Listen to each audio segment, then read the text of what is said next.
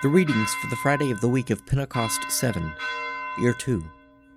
A reading from Numbers, the 24th chapter, verses 1 to 13.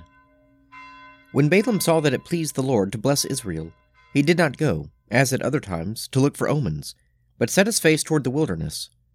And Balaam lifted up his eyes, and saw Israel encamping tribe by tribe, and the Spirit of God came upon him, and he took up his discourse, and said, The oracle of Balaam, the son of Beor, the oracle of the man whose eye is opened, the oracle of him who hears the words of God, who sees the vision of the Almighty, falling down, but having his eyes uncovered. How fair are your tents, O Jacob, your encampments, O Israel! Like valleys that stretch afar, like gardens beside a river, like aloes that the Lord has planted, like cedar trees beside the waters. Water shall flow from his buckets, and his seed shall be in many waters. His king shall be higher than Agag, and his kingdom shall be exalted. God brings him out of Egypt. He has, as it were, the horns of the wild ox. He shall eat up the nations his adversaries. He shall break their bones in pieces, and pierce them through with his arrows. He couched, he lay down like a lion, and like a lioness. Who will rouse him up? Blessed be everyone who blesses you, and cursed be everyone who curses you. And Balak's anger was kindled against Balaam, and he struck his hands together. And Balak said to Balaam, I called you to curse my enemies, and behold, you have blessed them these 3 times. Therefore, now flee to your place. I said, I will certainly honor you, but the Lord has held you back from honor.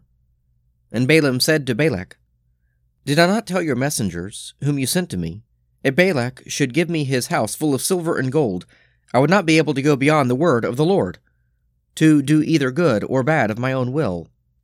What the Lord speaks, that will I speak. A reading from Romans, the 8th chapter, verses 12 to 17. So then, brethren, we are debtors, not to the flesh, to live according to the flesh. For if you live according to the flesh, you will die. But if by the Spirit you put to death the deeds of the body, you will live. For all who are led by the Spirit of God are sons of God. For you did not receive the spirit of slavery to fall back into fear, but you have received the spirit of sonship. When we cry, Abba, Father, it is the Spirit himself bearing witness with our spirit that we are children of God. And if children, then heirs, heirs of God, and fellow heirs with Christ, provided we suffer with him, in order that we may also be glorified with him.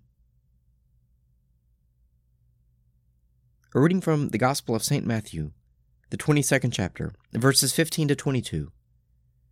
Then the Pharisees went and took counsel how to entangle him in his talk.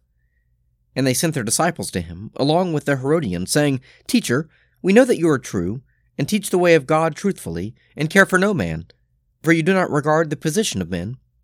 Tell us then what you think. Is it lawful to pay taxes to Caesar, or not?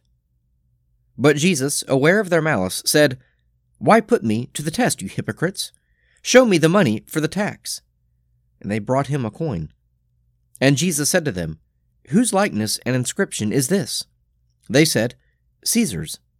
Then he said to them, Render therefore to Caesar the things that are Caesar's, and to God the things that are God's.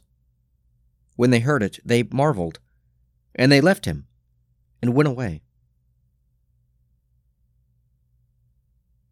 Psalm 32.